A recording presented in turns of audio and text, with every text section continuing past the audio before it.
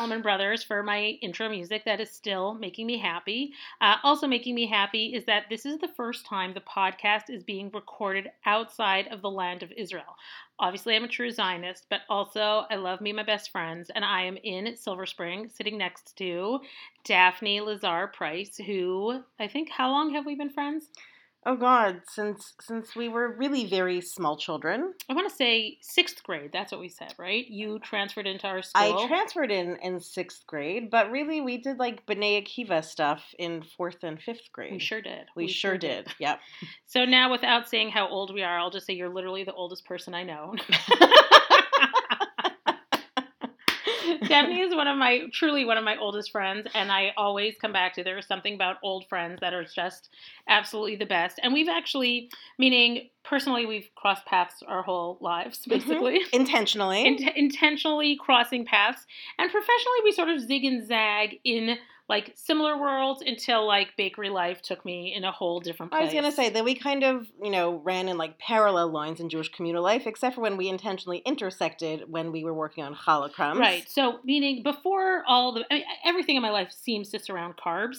That's the truth. So before there was a bakery full of bread, I had that cute little wonderful website called chalacrumbs.com, which is still there. Still there. But I made basically everybody that I could do stuff for me for free. Yes. You should just know also that whenever I need a recipe, I still look it up there. Isn't that wild?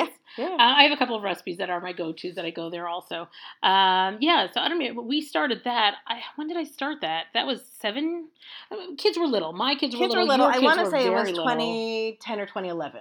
Yeah, that sounds right. Yep. Meaning the whole point of challah crumbs at the time was we all had we actually talked about this yesterday, this feeling of isolation that you have when you have little kids at home. Our kids are getting bigger, both of ours. Yes, but at the time they were little and it was hard to get out, and on this side of the world where it's wintertime and like nobody wants to bundle up their kids and leave the house, and so you're just kind of stuck at home. So for me, I would be like at home until I went to work, and then until I came home, and not a lot in between. Right. And also I think that at the time, that was on trend, meaning you were connecting with people by blogging, by having websites, and now social media has shifted drastically. Before we even say that, let's just say what you do right now. Oh, hi. So for the last almost exactly 6 months, I have been the executive director of JOFA, which is the Jewish Orthodox Feminist Alliance. It's an organization that's been in existence as an organization since 1998, but it came about because a bunch of visionary women, feminist, rock star leaders were talking about it around a dining room table, the dining room table of Blue Greenberg, and they envisioned a conference that they put together, and without really knowing what to expect, because it was before the age of the internet and email and all of that, if you can picture a time, over 1,000 people showed up to this conference. So I think that also, meaning I always feel that so much happens around dining room tables. Meaning, I think that's probably a mantra that David and I live by. Mm-hmm. The house is always full, even that we're here for the weekend and your table is about to be full. Also, we are right now sitting at my dining room table. We are literally sitting at your dining room table. And tonight we'll have friends of mine from Forever Go, and tomorrow more friends. There's something that's very powerful about the dining room table. And I would say in the spirit of 1 million years of friendship, because again, you're the oldest person I know. But your family and my family were both families that sat around that dining room table. Yeah, it's true. When my parents actually redid their house, they redid like one room, and then they pushed out another room, and in my mind, we were always going to hang out in this like fancy den. At the time, it was like bottle green leather couches. I totally remember that was totally like the hottest thing at the time. And in the end, we just lived around the kitchen table because everything was around like food.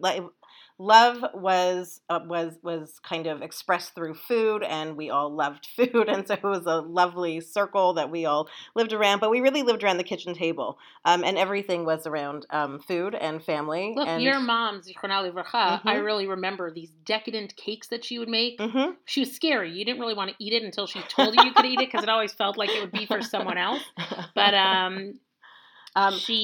meaning that was her thing. I remember like these very beautiful. Yes, so she would sit and just like picture in her head, oh, I want to make a cake that has multi-layers and many different kinds of frostings, and then I will just bring it to somebody's house, and watch everybody else enjoy.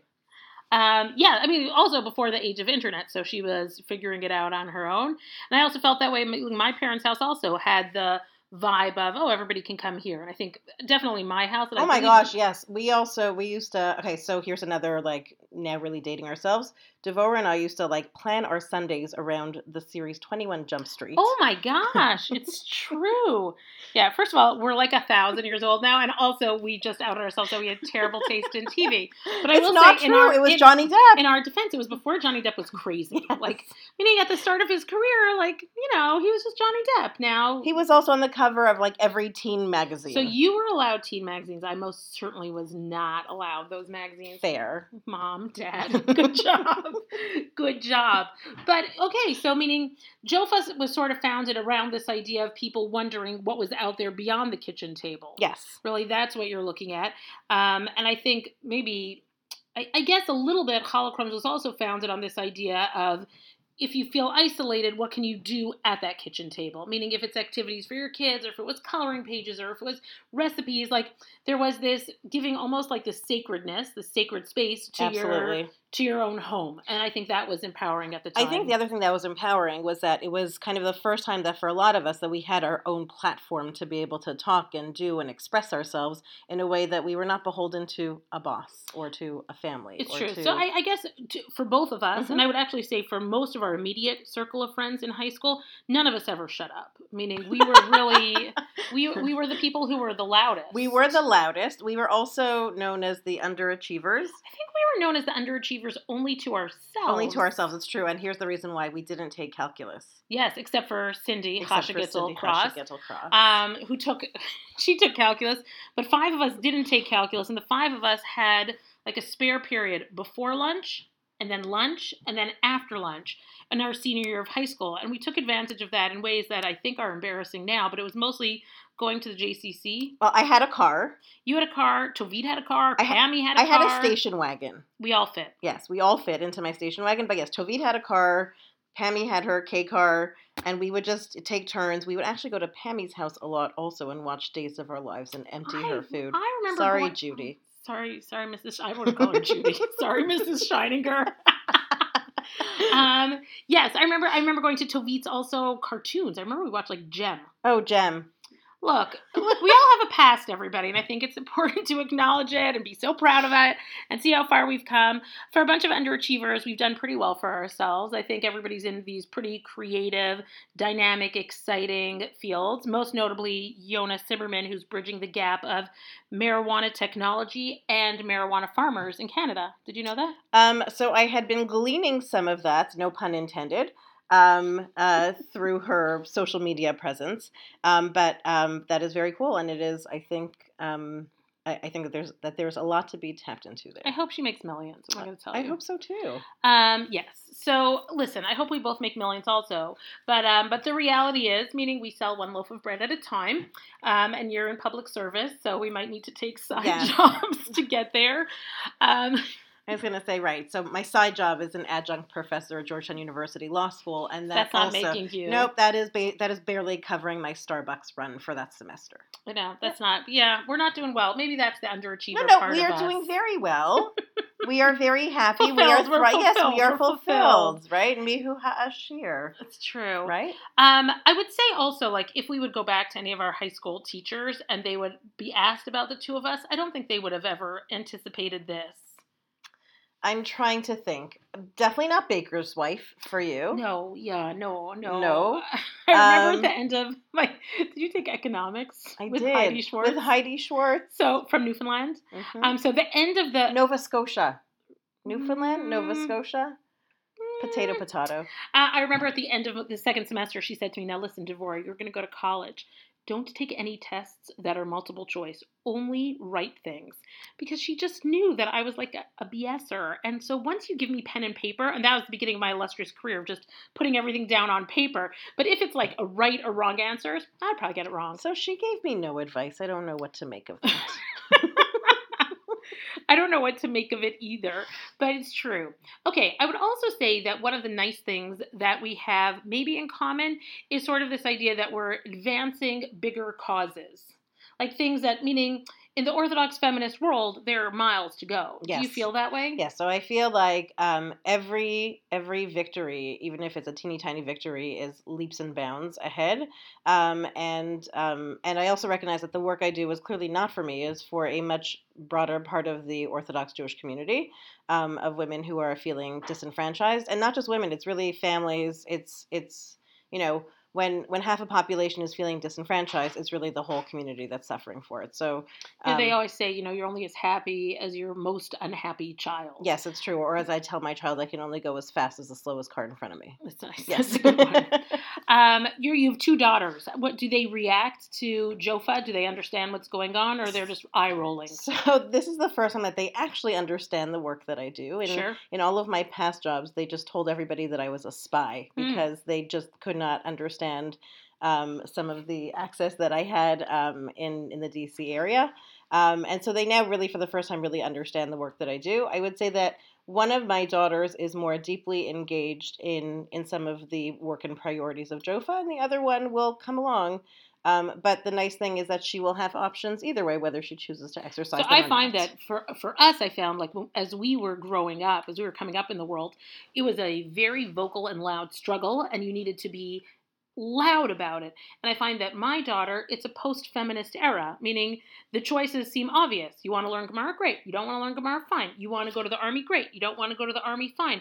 It seems to be like things that we are even still fighting hand, tooth, and nail for, meaning she feels like we sort of paved the way for that. Yeah, so we definitely paved the way. I also think that I grew in a somewhat different environment. I grew up in a Chabad environment. Interesting models for me was that Neshei Chabad, the women of Chabad, have a very strong leadership model. So it's not grounded in Gemara studies or in laning from the Torah, but there's certainly a very strong women's tefillah element. There's certainly a strong learning element, and there's certainly a strong leadership model, even if it's just for other women. And I don't want to minimize that because there's certainly something very powerful about being in all women's spaces.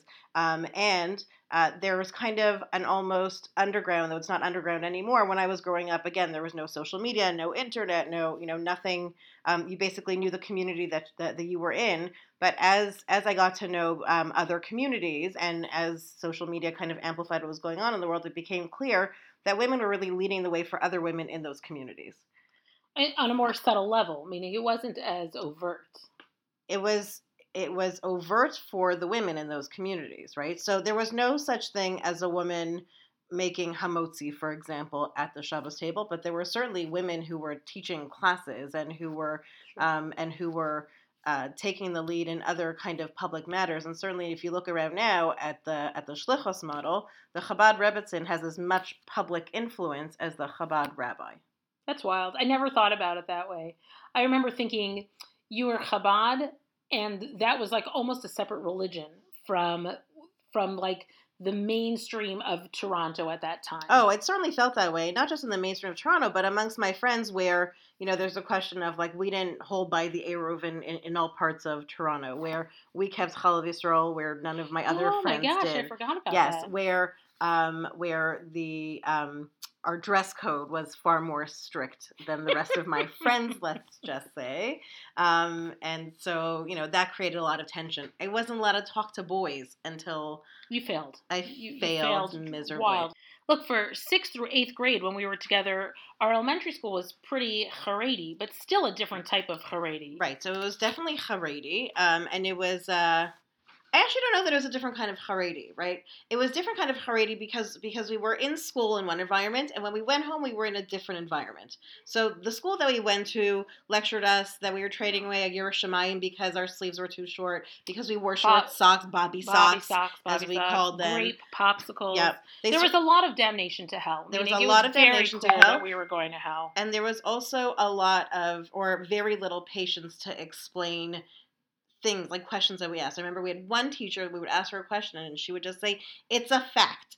Just like George Washington was the first president of the United States, it's a fact. So I feel like our education was pretty schwach. But I think that it raised us rebellious. And I mean, I was a very, very good kid. You were a very good I was kid. a very good kid. You were a very good kid. But I still think that when we came up in that world, we were being raised as rebellious because we were already going against the grain because we were more B'nai Akiva or we were more modern, and so that sort of gave us in a almost in a little bit of a subversive way the confidence to sort of question. Yeah, absolutely. But not just that. We also had our parents backing in a lot of way because the school that we went to was really a feeder school for Beis Yaakov. Yes. Or that was their hope and intention. Which was fine. Meaning, it doesn't mean to speak badly about the school. That was definitely their agenda, Totally and they made fine. No secrets about that. They That made was no their secrets. agenda. And for I think our class was the first time that the majority of the class was not going to matriculate into Beis Yaakov. And there was some tension there. And so we felt rebellious in the school, but we also had our parents backing us because our parents were not going to send us to Beis Yaakov. So it was a rebellion within the system, but with the confidence that of support from home. But looking back, I think that it sort of almost helped us. I think that it empowered us in a very nice way. I think that we pushed the envelope straight through high school. I don't think that we were easy in any stretch of the imagination. I think we were not easy. I want to say we were not easy, but we were not thugs. No, oh no, we were lovely. We were lovely, right? Like our causing trouble was wait. I remember this. Know what you're we cut class one time and we went down to the basement, which was at the time called the rat room or the locker room where we were. Yeah. And there was a fire alarm switch that was broken, and one of our friends was like, "Oh look, nothing in this school works," and flipped the switch up and triggered the alarm. So the whole school exits the building. And then we, because we were so good, actually went and said what happened and apologized for triggering the alarm. We were nice kids. But also, meaning, let me just say something else. We were good kids. We were pushing a little bit of the system. But then you went on professionally from the start, meaning I always joke that, like, so my undergrad is in psychology and grad school was in social work, and now I run a bakery. And it feels like that's a lot of dollars that went to places.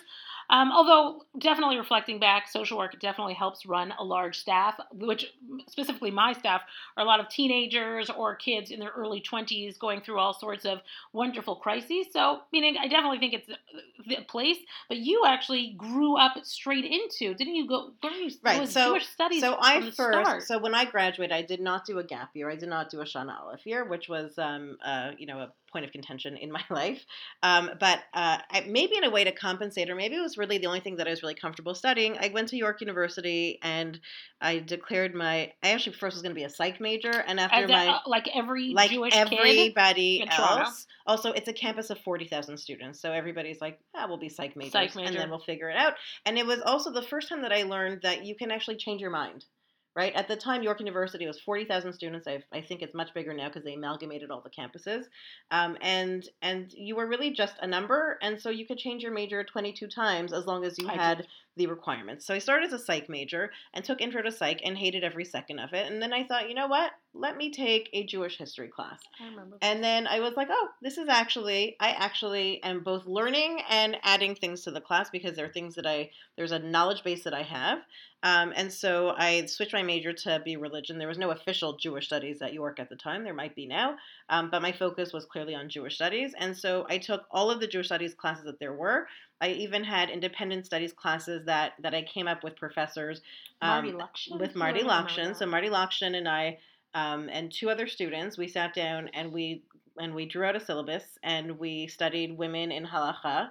And we did it not under the humanities or religion side. We did it under the Hebrew language side. So we actually studied text at York University. We studied, we used Ellinson as our base, Hatznei Lechet. And we studied for a semester though. It was actually really great. When I was done with that, I went to Concordia University where I did a master's in Jewish history. Montreal. Yep, in Montreal, with Professor Norma Joseph, who. And that was already focused on women's studies. So she is a preeminent feminist who crafted laws related to Gittin in Canada. Go. And I had the privilege of studying with her then, and then we actually lost track of each other for some number of years. And when I took over Jofa more recently, we reconnected, and it's been quite lovely to have her back in my life.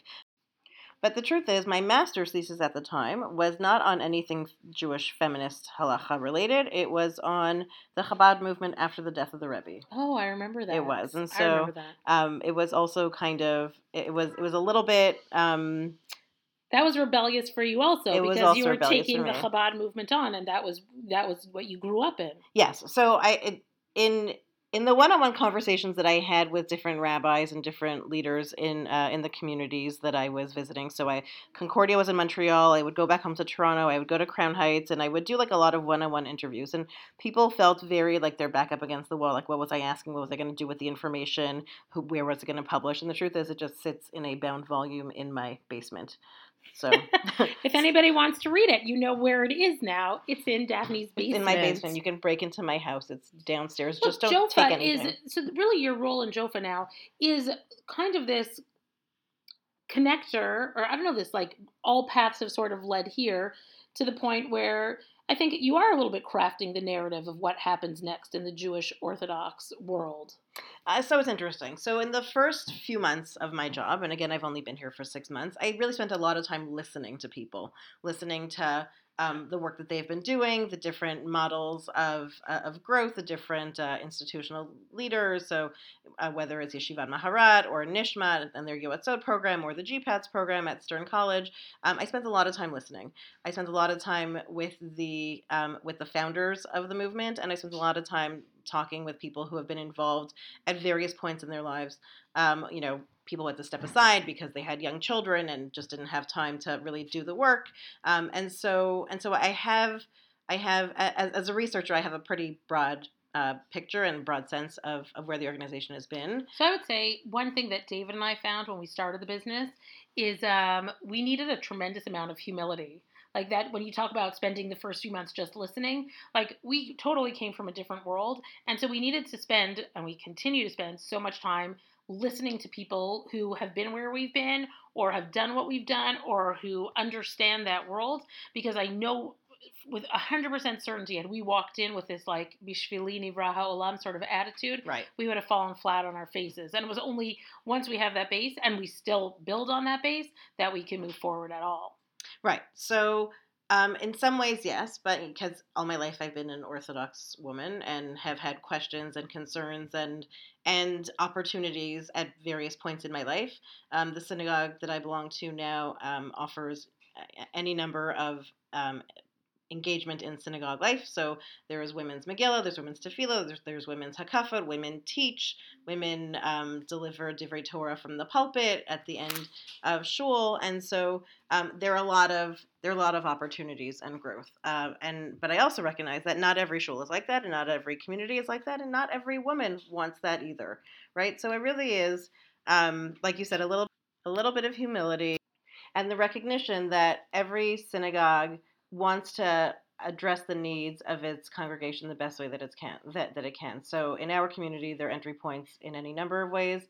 The next synagogue over maybe less so. The Chabad model obviously offers its own other model, and there's a recognition that there are multiple paths to achieve kind of Orthodox Zen. And having said that, there are also many, many, many barriers and obstacles, both institutional, things that are systemic, unconscious biases, biases that come from, we talk about our education and kind of the lacking moments of it. And I think about what my male counterparts, what their experience was. That's true. Although I mean, look, we grew up in single sex education, and that to me was fabulous. Meaning, there are certain elements of it that I think I wouldn't trade for the world. I think maybe the topics that we were teaching might have been lacking, but I think that in our own way, I think that we felt very empowered and very comfortable. And I think that that maybe a little bit gave us some confidence to sort of move. Look, it's been so long, but I think that we've both moved to places that are truly unexpected. Um, Certainly, the old us in our underachiever ways, but we moved to really exciting places. I guess the question that I often ask is, do you have a work-life balance? I have zero work-life balance. So I try to have work-life balance. Really, I am most grateful for Shabbos when I am completely disconnected from my devices and the outside world, and I'm able to focus my attention on the people around me. Again, back to the dining room table. But, many times the conversations refer back to what are you working on? What are your priorities for the My day? kids, who I really do love most of the time, they have devised a bingo board because they think that David and I revisit the same conversations at every Shabbat meal. So if they hear me talk about politics, they like give a little check. Ugh, she hit politics. If they hear David talk about sourdough, they give a little check. They're adorable, but also not adorable. Yes, the disconnect on Shabbat is wonderful. I will say that in a bread baker's world, there's always that minute on Friday night after David says hamotzi that I sort of do a Hail Mary and pray that the challah is good because I know that it's in thousands of homes. And so I literally have this moment of tension until I take a bite. I'm like, oh, thank God. Has it ever And not been good? Yeah. What do you What do you Oh my mean? God. What do you mean? Of course it's not been good. Meaning that's the humility that comes with creating something day after day after day, that there's always room for failure. It's not like, oh, you've perfected it, it's always going to be amazing. In the world of sourdough, like, oh, there's more humidity that we didn't take into account, so all the whole wheat sourdough breads have fallen, and then that affects how we wholesale the next day. Yes, every day when you create something new, there is room for fabulous things and there's room for failure. Oh my gosh, yes, I could talk about it forever. I think it's such a fabulous life lesson. I think in general for my kids, even though I think some of them get it, maybe not the younger ones, but for my kids to understand, oh, there are people who follow their creative process and there are people who follow their dreams. And yeah, hopefully it all works out and it's great and everything is great. But, people can fail. And I think that message sits on the bubble all the time. And so my kids have this appreciation and maybe a light fear, but this appreciation of like, oh, they've tried something new. And I think that they are proud of us, which I don't think you can ask for anything better than that. And I would assume your girls also have that feeling. Yes. So, apart from the fact that they were mystified for many years what I did for work, I certainly think that there is a sense of pride. I hear them talk about it with other people, or my friends come and report back to me the things that they've said to them, and it's sweet and it's gratifying to know that they are proud of the work that I do. It's great. Now, listen, it is kind of close to Shabbat, and we haven't set your table yet, and I know that we're filling the table with people. So we're going to go. First of all, I love you. Thank you for doing this. I love you too. Thank you for inviting me on your podcast. Yes. Thank you for hosting us, and the next time we do it, you'll be sitting at my bakery. Oh my gosh, that'll be so fun. Yes. All right. Shabbat shalom. Shabbat shalom. Thanks, everybody. Bye.